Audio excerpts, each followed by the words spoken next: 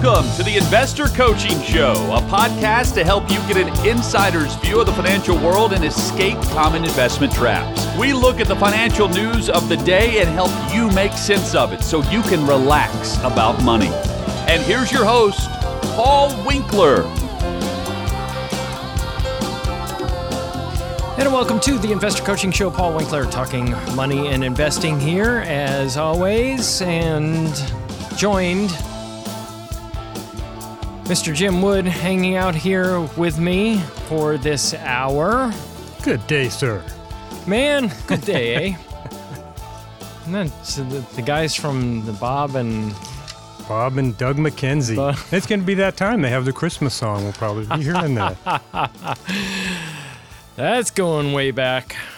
Those of you younger people have no clue what we're talking about. What? Yeah, right. That's exactly it. All right. So, we talk about finances and help clear up some of the myths of investing and some of the myths that are out there. It just seems like there are so many people out there giving guidance without a lot of academic backing to what they're saying. More about that other times. So, Jim, I'll let you kind of run. What do you got? I figured let you throw out some topics, and I'll just respond. Well, that sounds good. I've been doing a little bit of reading, and let's talk about an article. This is from Michael Kitz's website, kitzes.com. Mm-hmm. And so, where Michael does a lot of work is you'll find a lot of the college work in financial planning. You'll see articles, things written. He has something called the nerd's eye view because he's very nerdy. Yeah, absolutely. And this was written by Larry Swedroe. But avoid getting caught up. I remember meeting Larry 25 years ago. Yep. Yeah. So anyway. Yeah. Good researcher. Yeah, he does a good job. Yes, does a real good job. Academic research, that type of thing, applied academics. But this is just avoid getting caught up in big market delusions, and particularly talking about a case study with electric vehicles. But I always think it's always a good topic, right? Bubbles. In terms of people getting really, really excited about some new technology, some new product or something that has this vast use. There's a huge market for it. And so people say, yeah, I want to invest in that because that's going to make me rich. It's going to be the up and coming thing. It's interesting because trying to predict the future on those types of things is just next to impossible. I mean, who would have thought that, like the news would come out that the range on the vehicles would be much shorter than what was expected? Yeah. Who would be able to figure out the geopolitical risks of investing in something where you need materials from other countries? Then who would predict that Exxon would actually start drilling for lithium in the United States? I mean, that's the latest thing. Yeah, and it was in the news this week. They actually, and who would think it would be an oil company? Because what does everybody always say? Oh, this conspiracy. Those oil companies are trying to buy up the technology, and they buy it up, and then they go and quash it. They just destroy it so it doesn't compete with them. And lo and behold, you find out that Exxon's actually drilling in Arkansas. I think it was for lithium. They're looking for the next up and coming thing. So anyway, and that's what rational companies do, right? They want to continue to exist. If they think that there might be some future issue with their current products, they want to change or expand their product lines. Case of a company that didn't do that, of course, Kodak. Oh yeah, they invent the digital camera, and they decide that it's going nowhere. Right. Which is kind of funny if you think about it. Yeah. It's going nowhere. And everybody's got one in their pocket now.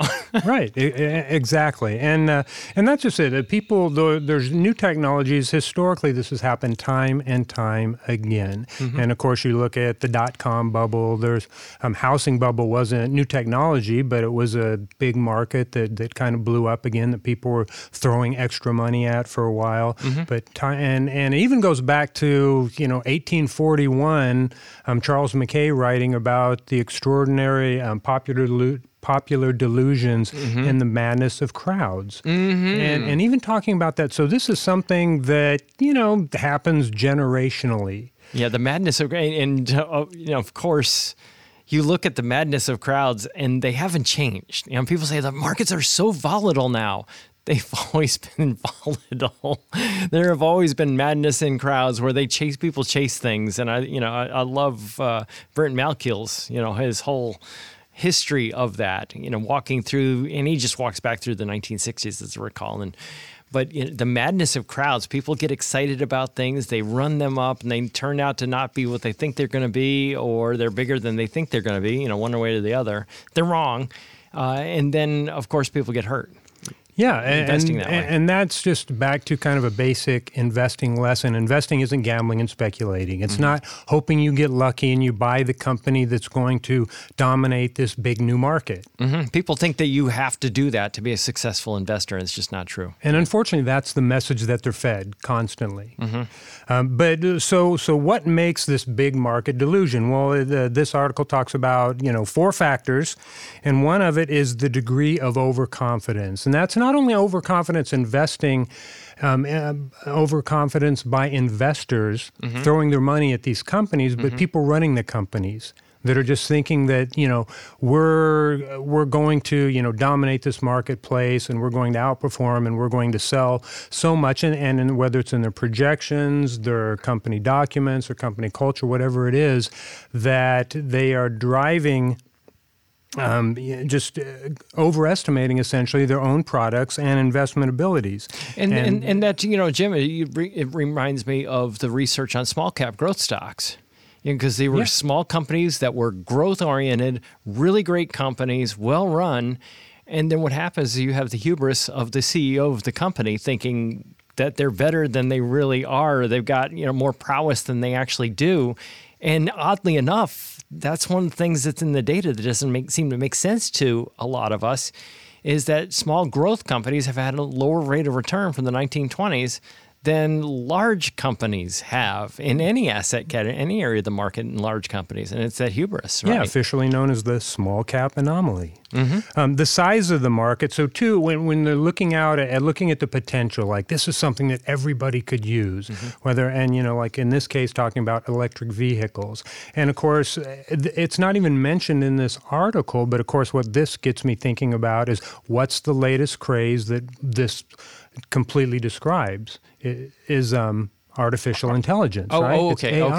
Yeah, I mean, so it's just, it's everywhere now. All the companies are getting into it, and tech companies were getting much, much higher valuations. Their stock prices were going up because of the potential, and they're not, necessarily bringing in any revenue or anything from artificial intelligence yet, but it's just like, these companies, this is going to integrate and this is going to change everything. And it may very well change everything. Right. Well, and it was like technology in the late 90s. It was, I would watch TV and I would just be shaking my head and go, this is the craziest thing going on out there.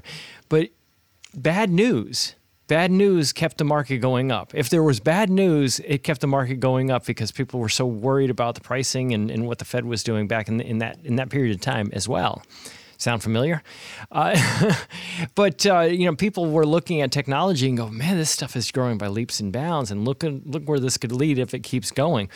And the problem is that when you look at the trajectory of information and how it affects the valuations of companies, how it affects the possible growth rate of companies, it's not a line that keeps going at the same level. You might have huge jumps in short periods of time, and it would be like saying, you take a mutual fund, for example, and you get a mutual fund with a 3-year track record, let's say, of 15% or something like that. And you go, wow, if I get a 15% rate of return every year for the next 20 years, here's how much money I'll have. I mean, that's not how markets work. They don't go straight up. And nor does the growth of technology. It'll go up, it'll plateau, and then, then you'll have your gains. And then all of a sudden people will notice that it doesn't have the growth rate that it did before. And then they recognize too late that they paid too much for investments, and those investments come crashing down in value. Hence what happened in the tech bubble in the early part of 2000, 2001, 2002. Absolutely, and there's a name for this, and I wish I could come up with it because I read this and the concept always stuck with me, but the name didn't. But it's essentially looking at the impact of new technologies that the market tends to overestimate its initial impact, and that's think of the the dot-com bubble, and all the money that was thrown at companies that crashed and burned 80%, in the early 2001 and 2. But long-term, that technology sometimes is underestimated. So it's so short-term, people bet on it and get huge valuations that crash. But 10 years later, that technology is having a huge impact. Yeah, that's an interesting concept, that it's actually underestimated in the long run, overestimated in the short run. Exactly. Yeah, so...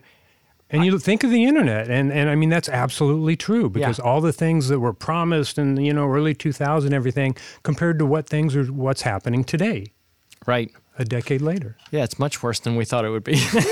No, I'm just joking. Talking about people's addictions too. So, and talking about like what are some of the warning signs of this big market delusion? Well, a lot of stories, a lot of media stories, a lot of media coverage. And I think that's what really drives so much of this. It's the next hot thing, and this is exciting. This is going to change everybody's lives. And there's just the part of many of us that think, well, hey, how can I profit from that? I should buy that company because I might get rich. Because you want to think, wouldn't it be great to have bought Amazon when it was public, or Microsoft when it first came out, or all those things.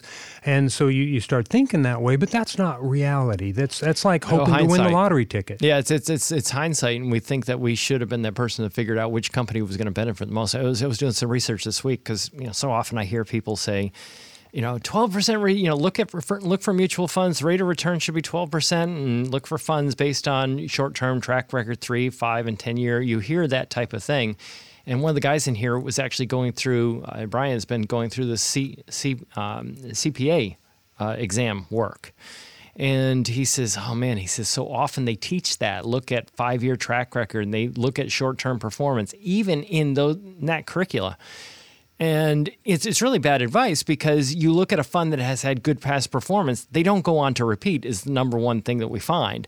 But the thing that I thought was really interesting, and I called them Morningstar, because they track virtually every mutual fund known to mankind, even funds that are sold outside the United States, ETFs, separately traded accounts, separate accounts and things like that. And what I wanted to do, Jim, is I wanted to see if you look back through history, how many funds have actually had that rate of return? Going back to, and I just arbitrarily chose the year 1970. How many funds were available from 1970 till now, and how many funds have actually had that rate of return? And the answer, I didn't know how many there'd be. What, about like 14,000 mutual funds out there now, something like that? Yeah, I think twice that. Well, I'm looking at single share classes, without looking at multiple share classes. But you look at that and you say, how many funds actually had that rate of return back to 1970? And the answer was 2.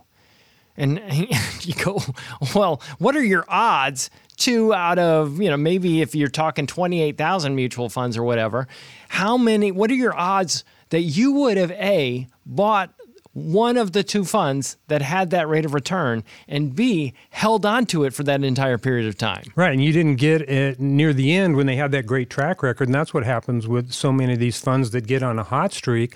People will pile into them after they've had the track record, but they never get that track record. That's right, that's exactly right. Yeah, they look at something and go, wow, look at this, look at the return of this, and they assume it's going to continue on. But what people don't recognize is where that comes from is from the sales side of the investing industry.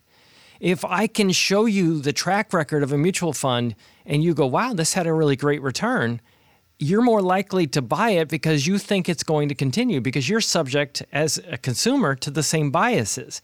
Now, the investing people are subject to it because it moves product. It gets you to invest. It gets you to buy what they're selling. But you would be because you want to go toward it, because instinctively we want to go toward pleasure. And people don't recognize that's not what you look at, track record, but it's so often taught. And this would be a perfect example of, we look at something like a technology coming on and say, wow, look at what it's done so far this decade. And look at this, how it's going to impact the world. And you may be right, it may impact the world that way, but the returns are gotten typically before you ever figure out that you want to invest in it. And then by then, the horse is out of the barn. Right, and we're wired to learn from experience. You put your hand on the hot stove, you burn yourself, you say, okay, maybe I shouldn't do that anymore. And like you say, we want to move towards things that are pleasurable. If it's our favorite ice cream, we want to buy more of that. If we like pizza, we want to buy more of that. And it works great from a survivability, from living in a cave, trying to find food and things like that. But those same skills don't apply to investing. Exactly. Let's take a quick break. You're listening to the Investor Coaching Show right here on Super Talk 99.7 WTN. I'm Paul Winkler. He's Jim Wood. We'll be back right after this. Thanks for tuning in to the Investor Coaching Podcast. Now, you may be one of these people that's been listening and realizing, wow, investing, there's a lot more to it than meets the eye, and financial planning, tax laws constantly changing, and recognizing that maybe you might need some help in this area, but you don't want just anybody to help you out. So we have 10 offices in the Middle Tennessee area, and everything that we do is fee only. We align our interests with your interests. So you can get an initial 15-minute phone call with any one of our offices just by going to paulwinkler.com/call. That's it. Every one of the offices is run by somebody with 20 plus years experience. They're all degreed planners.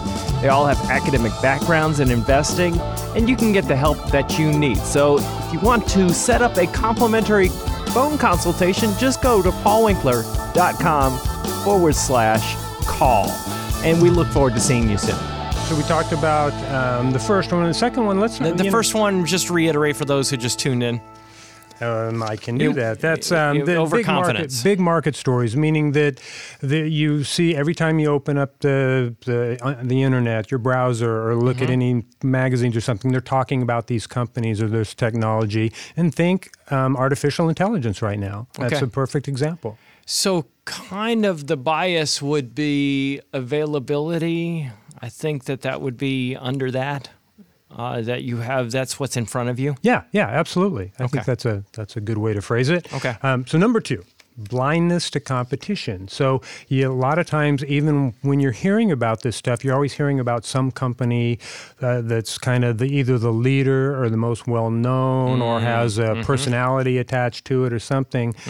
But whenever there's something like this, it's capitalism. There's going to be competition. And so a lot of times people will forget that there's a lot of companies that are trying to succeed out here, and maybe just 1 or 2 out of many are going to be successful. And how likely are you to actually be able to just pick those winners? And what happens then is that all the companies tend to go up in value, even if at those valuations, even if all of them are successful, you won't get the revenue to justify their stock prices. So if we were going to use a real life example here, it would be, let's look at cell phones, and we look at Motorola, the inventor of the cell phone, and we think, wow, they're inventor of a cell phone. They ought to do really, really well because people are going to be wanting to use cell phones. Now, you wouldn't have necessarily thought that Apple or Nokia would be the 2 companies that would be battling it out regarding cell phones. You would think the inventor of that cell phone, and you don't think about the competition being it was, look at the competition. I mean, it was just crazy how these few companies battled it out, but we don't remember the losers in the battle. We only remember the winners, and it's kind of like whatever, we often teach at workshops. Well, it's the companies they choose us. And along those lines, that's actually part of an example that they talked about in this. But you think about Palm Pilot. Yes, I used to have one. Yeah, I actually used to. People laughed at me. I had a Palm Pilot. I was one of the earlier adopters. I was a late adopter and actually kept it longer after people had actually moved on to other stuff. But that was spun off by 3Com at a valuation larger than General Motors. Fascinating. But after only a few years after that, though, they were out of business. That's incredible. Because of what an amazing statistic. Yeah, larger than General Motors. Right. That's insane. A couple years later, they're out of business because of BlackBerry. Yep. Okay. Yep. Which was itself soon on the ropes. Oh, I like that. Because of competition from Nokia. Nokia. Okay. Yeah. So it's just like, you never know where that disruption is going to come along the way. And so, again, it's just kind of making those big bets. Number 3. These companies are all about growth. And so rather than sometimes sensible business plans or putting aside their business models or ignoring them or deviating from them, they're pushing and pushing and pushing for growth, which hurts the long-term viability of the companies. And all of a sudden the companies go, as a video that we show our clients go, poof. Yeah, well, South Park. Right. It's gone. Yeah. And it's gone. No, we don't normally watch South Park around here, but they do have a funny video about a bank. But yeah, so you look at that and say, wow, they're growing, they're trying to grow. And I think a lot of it is they're doing the best that they possibly can, but they don't necessarily know what the tastes and preferences of the public are going to be. So they may be growing in ways that are not necessarily where the public would like to see them go, but they're taking their best guess, but fashions change and tastes change. And therefore what happens, they throw money into projects that might work out wonderfully well, but they may also flop wonderfully. And not wonderfully, probably bad use of word. But anyway, so yeah, that is a challenge. Growth. You've got to grow or die. Yeah, and I think this fourth one is really related to number 3, a disconnect from fundamentals. And so the result of all that stuff is the companies throughout the industry become completely disconnected from their fundamentals, like earnings, revenue, and things that people measure a company's success by. And it's just all about potential growth, that type of thing. And to me, that's just describing the tech bubble. Right. I mean, there's lots of other examples about that. And it's hard to fault them for that in a way, because you can have a company that has a lot of expenses and they've got no revenue, and their company's stock may be selling for 100 times earnings. But all of a sudden, let's say that you get your expenses down just a little bit and your earnings up a little bit. You can be back into normal territory under 20 pretty quickly. Well, what I remember about this idea is that when I first got into the industry, somebody was giving us a talk about some of the tech stocks and talking about, I believe it was pets.com. There was a talking sock puppet or something. Yeah, that was used as an example a lot, sure. Absolutely. And that company having a higher market capitalization than major airlines that owned hundreds of planes. Oh, yeah, that is ridiculous. Exactly. That's a really good example, because we do see that. We even saw it with, remember GameStop? Yeah. Oh, yeah. The meme stocks. Absolutely. And that one went up like crazy. And then everyone's like, wow, is it going to keep going? And you go, good grief, what are you doing? And, I remember being interviewed. Pamela Furr actually was interviewing me and talking to me about it. And she goes, what's going on? I says, it's a greater fool theory. What will people pay? Who's the next person that might pay a little higher price for this thing, whatever it may be, than I did? Right. And then people think it's just going to keep going up, but there's no fundamental reason for it to be selling for what it's selling for, because what you're buying when you buy stock is you're buying the rights to the earnings of the company. You're also buying the assets of the company as well. So it's typically something we look at. We look at both of those things, book values and those types of things.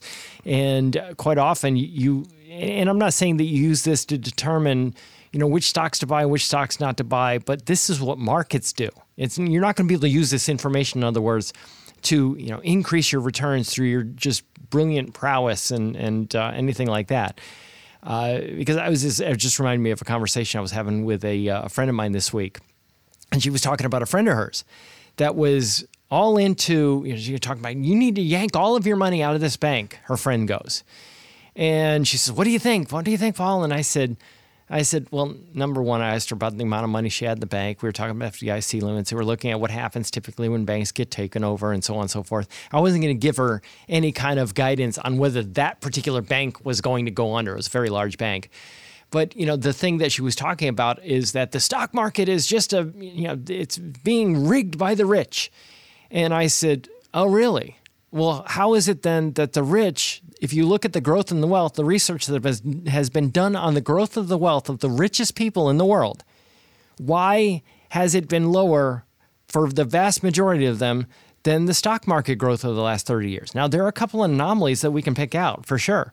They're the winners of life's lottery. But the reality of it is most wealthy people can't get returns that are higher than the market when it really gets down to it. If it were really rigged, who would rig it? Those really wealthy people. And they would be getting huge returns out of doing that.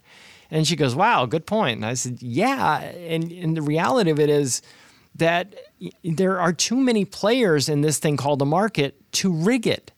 It's not like where you can corner the market in some areas that, you've seen stories about that in the past where, certain things, commodities, where the market has been cornered or the supply has been controlled in those areas. You don't have that same thing happening in markets. So it's a lot of this stuff, you get people that they hear things, they get scared, they make decisions based on emotional types of criteria. And, this lady we were just talking about, I says, you look back a couple thousand years and people were quitting their jobs because, and Paul the Apostle told them, don't quit your job. You're not going to eat if you don't work. And it's like conspiracies aren't anything new. But yeah, go ahead, Jim. No, I'm just thinking, you think of all the rich people that have been in the news over years. So you think it's rigged for the rich, but think of all the rich people that were taken advantage of by Bernie Madoff. I mean, there's a laundry list of celebrities and even, billion-dollar investment managers that lost money. And there's lots of other things where they've been scammed individually or as groups and things like that. And if it was all about just the rich, then, like I said, there wouldn't be that many stories like that. Yeah, for sure. Hey, this is Paul Winkler. Hope you enjoyed today's edition of the Investor Coaching Show. You want to learn more about what we do, go to our website, paulwinkler.com. You can watch some of the videos there, and if you're not already a client, you can set up a free initial consultation. Until next time, I'm Paul Winkler, reminding you that I believe that more educated investors are more confident investors, and confident investors are more successful investors. Have a great one. Advisory services offered through Paul Winkler, Inc., an SEC-registered investment advisor. The opinions voiced and information provided in this material are for general informational purposes only and not intended to provide specific advice or recommendations for any individual. To determine what investments are appropriate for you, please consult with a financial advisor. Paul Winkler, Inc. does not provide tax or legal advice. Please consult your tax or legal advisor regarding your particular situation.